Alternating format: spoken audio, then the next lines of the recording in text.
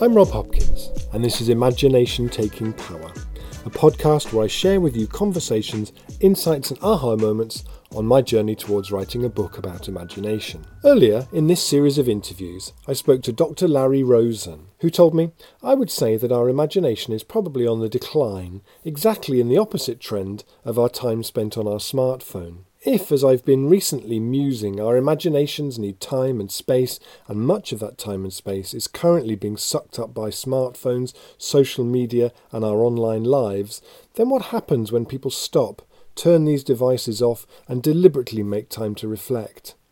To explore the answers to this question, I headed out to the Barn Retreat on the Sharpham Estate close to where I live to talk to Tasha Bassingthwaite, who is the barn's manager. I arrived just as participants in one of their week-long retreats were heading indoors for some fine-smelling soup. Tasha and I sat in the barn's library, and I started by asking her to explain what happens at the barn. So people come for week-long retreats, and the retreats are based on Buddhist meditation, community, and connection to the land. And so we have a pretty standard structure of retreat with 3 periods of meditation a day, a period of working in the garden together, and including harvesting food that we eat, and living as a community for that week, a kind of pop-up family so there's 10 or 11 retreatants here. When people arrive here, what would you say is a lot of people's experience who turn up here in terms of their relationship with digital technologies and stuff? Yeah, I'd say we have the most number of people from one place is London, and most people are very tapped into digital technology, and we ask them to either leave their phones in their car, or we'll take their phones and devices in the office and keep them for the week. There's no Wi-Fi, even if they did use it. There's very little reception for any mobile phones either, so it's pretty safe that people aren't using their phones. And that is part of the transformation and part of the profound experience they have here, is just not using any digital technology for a week, because most of them haven't had that previously. And do you find people sort of going off trying to find a hillside somewhere where there might be a signal? Very occasionally. How is that? How do you observe that process of sort of coming out of that trance or breaking that kind of pattern? I think for most people, it's only what they tell us that we'd notice, really. So there's a few people who do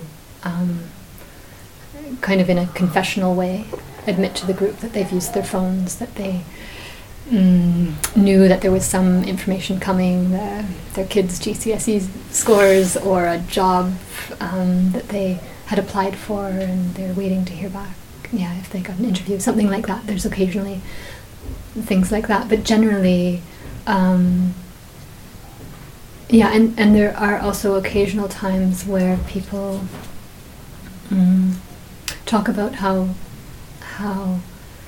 they notice that they reach for their phone every time they feel slightly uncomfortable or bored or unsure what to do next, that they automatically are putting their hand in their pocket to grab their phone and realize that it's not there. But for the most part, the majority of people talk about how freeing it is, and because it's not just the removal of the phone, they're also being supported in a meditation practice and mindfulness practice, as well as being in community of real living, breathing other people who are also sharing in a more vulnerable way than we usually do in regular society. So that moment when we think, when that hand reaches for the pocket, kind of almost automatic without even thinking about it, when you teach people an attention practice, when you teach people a mindfulness meditation practice, what do you put in? What comes in instead of that? What are we doing when we're doing that, and how can we do something else instead? Right. So I think we're distracting ourselves from something that's uncomfortable. It could be just so ever so slightly uncomfortable, or it could be something that's bigger and quite potentially overwhelming emotions. But I think most often it's just slight discomfort that we're used to. Whenever there's a break in tasks that we're accomplishing, that many of us are used to just reaching for our phones and filling in that space. And so it's so we encourage people to connect with what they're trying to distract themselves from, and that's very powerful when you know that you can hold more emotionally than you knew previously, or you know that community can, at least, if not you as an individual, but but with the help of the supportive community, you're able to. And when you invite people to explore what it is that they're avoiding by doing that, like if a smartphone is like painkillers, when you get people to sit with what is it that you're suppressing with that, what kind of things do people talk about? Do people tell you about? I'd say that it could be such a variety of things, from boredom and uncertainty of what they're doing or who they are, kind of that slight texture of existential angst, to it could be something like a grief that they haven't processed, that their father passed away 3 years ago, and it's still, every time there's any silence or any space, then the grief comes up again, and they're wanting to avoid that, and they recognize that. And it's not that we are teaching them what to do with it so much as giving them the support to and encouragement of being aware of what it is, and the space to recognize and acknowledge those things that come up, and that opens things up. And when people arrive here, I mean, how would you? I don't know how long you've been around, sort of people learning to meditate, I suppose. But how have you noticed, like the sort of state of health of the attention spans of people who come, who want to learn to? Has it got worse over time, would you say? Yeah. So I've been around meditation for a couple of decades, and the thing that I notice most is the way that what people think of as meditation has shifted with the popularity of mindfulness, and how they learn to meditate has shifted. That it used to be, I'd say 15 years ago, it was definitely, you'd either go to a group that meditates to learn, or read a book quietly in your room and try that out. And now it's more people are using apps to learn to meditate, and think of meditation as guided meditation. And we do some guided and some unguided here. And it seems, even in the 2.5 years I've been here, there's been a shift in the number of people who are surprised that there's silent meditation, because they're used to using an app and having a guided meditation at all times. And that and we're needing to make changes on our website, for example, to be really clear that there are unguided meditations, that there will be silent sittings, and we've also are finding ways of increasing support to people who have only sat with guidance and haven't sat silently before. And can you really learn to meditate from an app?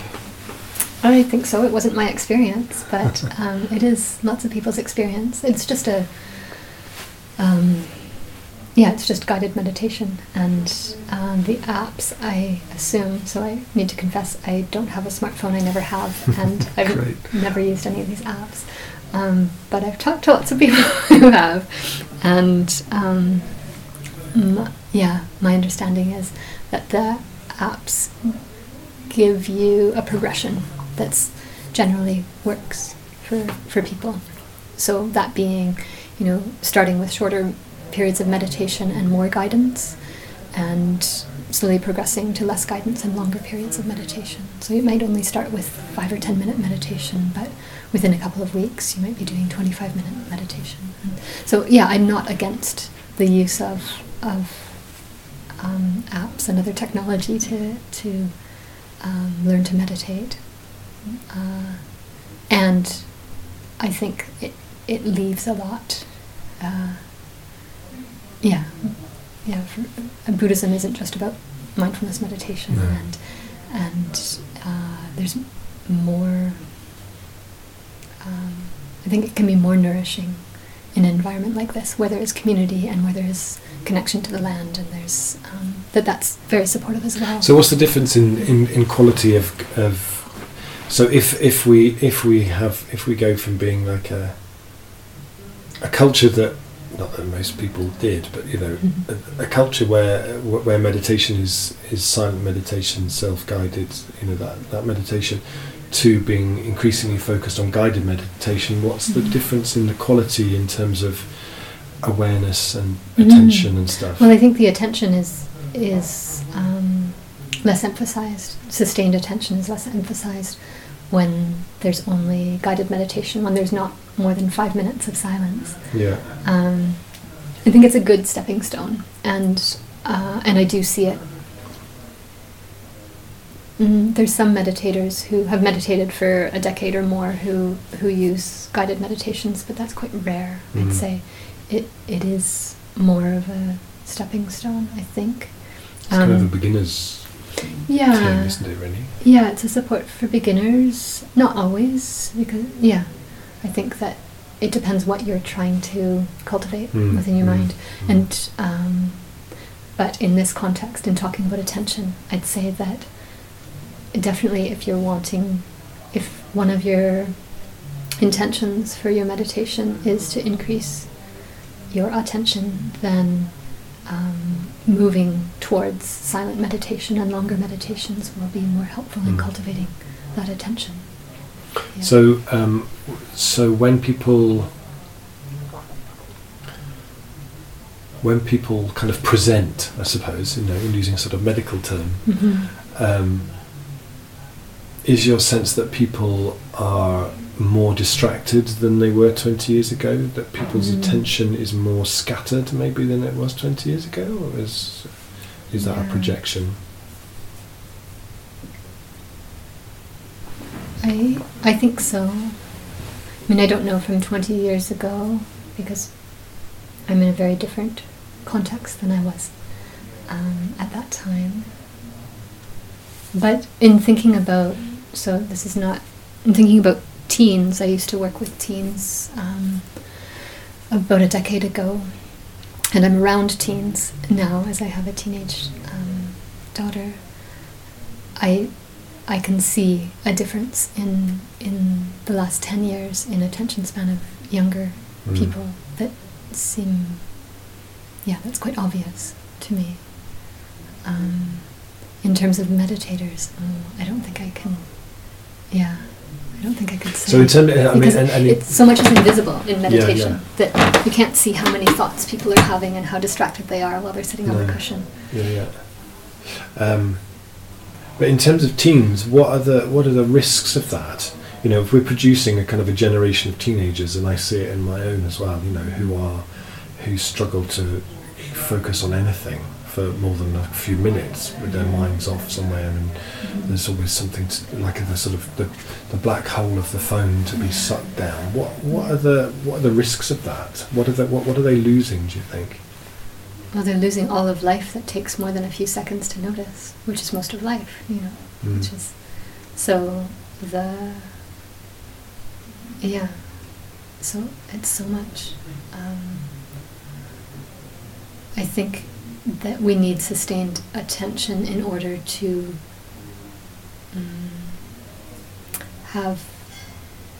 notice the context of our thinking, to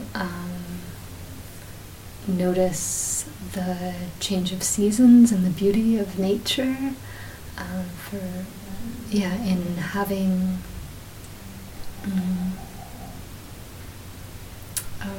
an intimacy in relationships, and so much takes more than a few seconds of attention to deepen. So I guess it's a superficiality.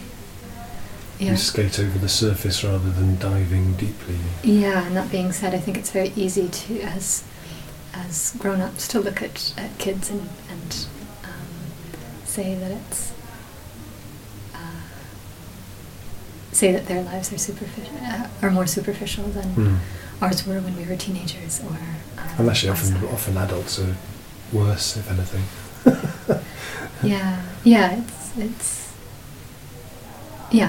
And it is so encouraged in so many ways to be distracted and to multitask. So in your own life, as somebody for whom attention is really important and a meditation practice is really important, and cultivating that kind of inner space where attention can emerge or whatever is important. What's your relationship with technology? How do you manage? You said you didn't have a smartphone. No. But I've emailed you.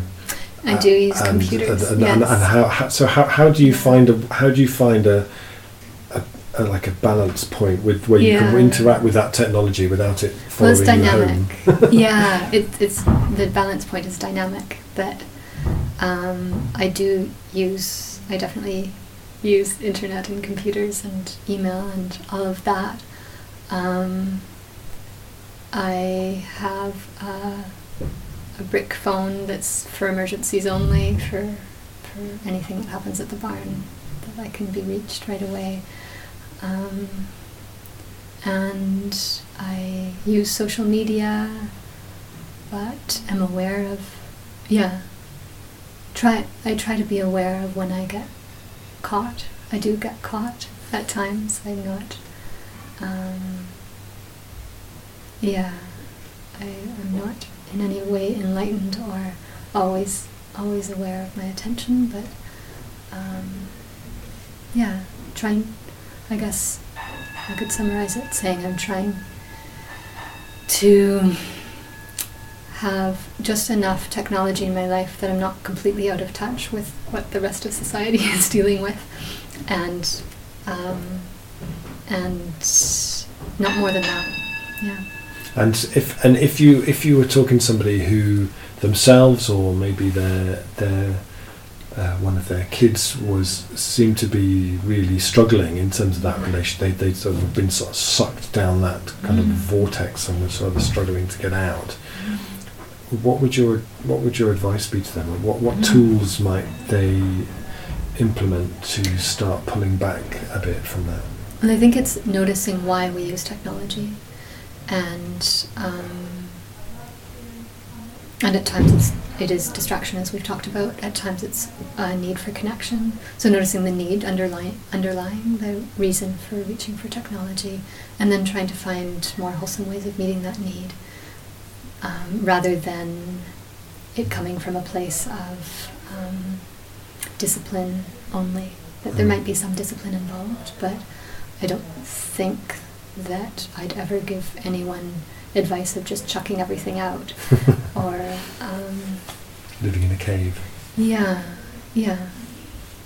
But I think that's unrealistic, and so for example, social media and people's addiction to that, it is often a real desire to connect and with other people, and that's a very wholesome human need. And so finding ways to make sure that instead of going on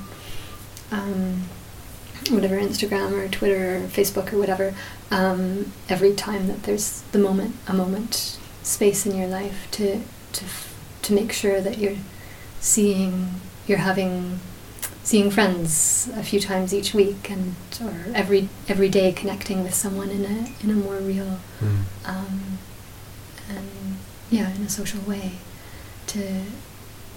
and then seeing if that helps. So try to balance things out with looking at the underlying need and trying to meet that in a more wholesome way.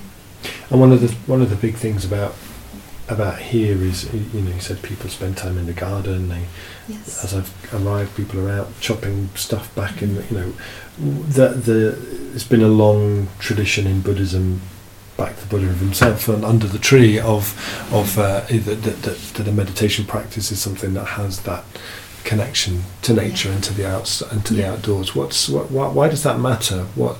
As we become increasingly sedentary and increasingly based indoors, in terms of awareness and attention and mindfulness, what do we lose by not spending enough time outdoors? I'd say part of what we lose is a sense of belonging, which I think with a lack of a sense of belonging, we feel more anxious. We go for the more junk foody things like technology, like social media or whatnot, and connection with ourselves and our bodies. I think that's very important, and something that with increased amount of technology in our lives, increased digital world in our lives, we lose connection with our bodies and with ourselves in that way as well. So being physical, being outside, is very helpful in noticing that you've got a body. You're not just a floating head. And again, doing that with others really nourishes a sense of community and a sense of belonging, a sense of place, and a reverence for this earth, and for wherever you are on it, even if it's not in a beautiful wild or rural area. Wherever that is, there's beauty within that. Yeah. So could you have a retreat centre with Wi-Fi? Would it work? Could you Yeah, I'm sure there's lots. It depends how you classify a retreat centre, and it depends what you're retreating from. I think. Would I want to go to a retreat centre? I mean, I think there's retreat centres that are just like relaxing spa kind of places, and that's I've never gone to any of those. That might be appropriate to have to watch Netflix at the end of the day. I have no idea. It depends on what you're wanting to cultivate. I think for the people who come to the barn, they're generally wanting to cultivate connection to themselves, self-compassion, loving kindness, and sustained attention, and having being more present to their lives, and we often hear people say that they've been living in kind of a dream state of lack of awareness for the last year or decade or many decades, and that they're wanting to connect enough with themselves that their lives don't just pass them by. And how does that impact people when they have their first taste of, when they emerge after a week here of a week of sustained attention? Yeah. I mean, how if they've spent years in this dream, like you talk about, what do people feedback at the end about how that changes their perspective? It's very transformational for people, of course. Yeah, and it is the other pieces, the community and the connection to the land, that also have an impact to that. Yeah, the conversations that I have with people at the end of the retreats are often about how they are seeing their lives in a more clear way, and they have different decisions that they're now going to implement in how they're living their lives. That they want to have deeper friendships, that they want to continue having some form of meditation in their daily lives, and yeah, they're more present and loving, and they're kind of on the weeks where I'm just here on the first day and the last day, I can definitely see this very obvious kind of glow that people have. Mm-hmm. Self-acceptance is a big part of it, and attention is another big part of it, I'd say. There's a question I've asked everybody that I've interviewed for this book, which I'll adapt slightly in this context. Okay. So I've asked everybody, if you had been elected as the president or the prime minister of the place where you live, and you had run on a platform of make Britain imaginative again. So you decided, actually, we're seeing this erosion of imagination at a time when we most need it. So if you were to prioritise the imagination in policy, in education, in public life, in architecture, in across the board, you said we need to ramp this capacity up in our collective psyche. What would you do? But I wonder if it was to make Britain attentive again, or if you were elected to power on a platform of restoring the nation's attention span, what might you do? Where would you start, do you think? Yeah, an interesting question. Well, of course, yeah, I have found personally and have seen that meditation is really aids in that. And this isn't a long ad for meditation, so yeah, I think there needs, for imagination and attention, there needs to be some space, and that's what meditation is, one way that provides that. I'd say solitude in nature is another way that can be provided. I think that in terms of government policy, I wouldn't mandate everyone to meditate or have solitude in nature if I was the Prime Minister of Britain or whatever. But I think the standardization of education is definitely limits that spaciousness and creativity and imagination, and so I think encouraging creativity is important for adults as well as for children, and creating so having community spaces for that, having community spaces for adults to do creative ventures would be wonderful. I think having more meditative spaces accessible would be important.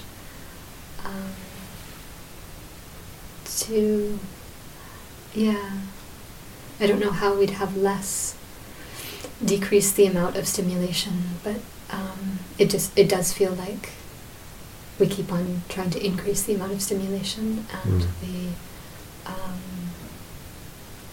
amount that companies are vying for our attention, and that can only lead to less of the spaciousness that I think is essential for imagination. So lots of things are more social change that needs to happen rather than government policies, like having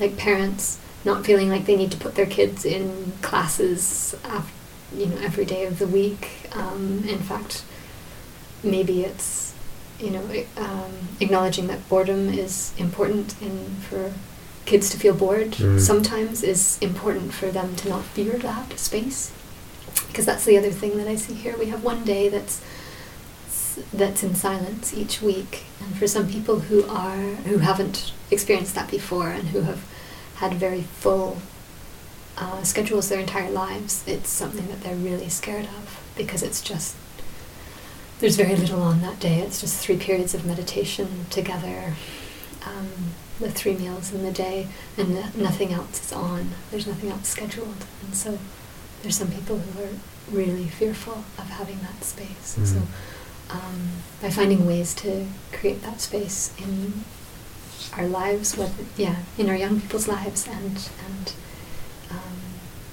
have that a socially supported thing for adults to have as well, I think would be important. Yeah, even if you don't meditate, but to have that spaciousness is in some way, in some way that calls to each person. They have that in their lives. Yeah. So that's all my questions. If you had any last thoughts on attention and imagination that I haven't asked you the question that you're thinking, I hope he asked me that question so I can tell him all about that thought I had, then now is the moment. I don't think so. Yeah, maybe there's a connection that with what I was just talking about, with that having some kind of spaciousness and the aversion towards that. I think on top of that aversion, there's also often an inner critic that comes and says, oh, you can't even be by yourself for whatever length of time. And so it's that's important, that some level of self-compassion or self-acceptance is important in order to get over a bit of a hump of not having any spaciousness, acknowledging that we haven't had that in our lives, that most of us have had very scheduled lives. And so of course it's going to feel uncomfortable. And that's okay, and that's normal, and nothing to beat yourself up about.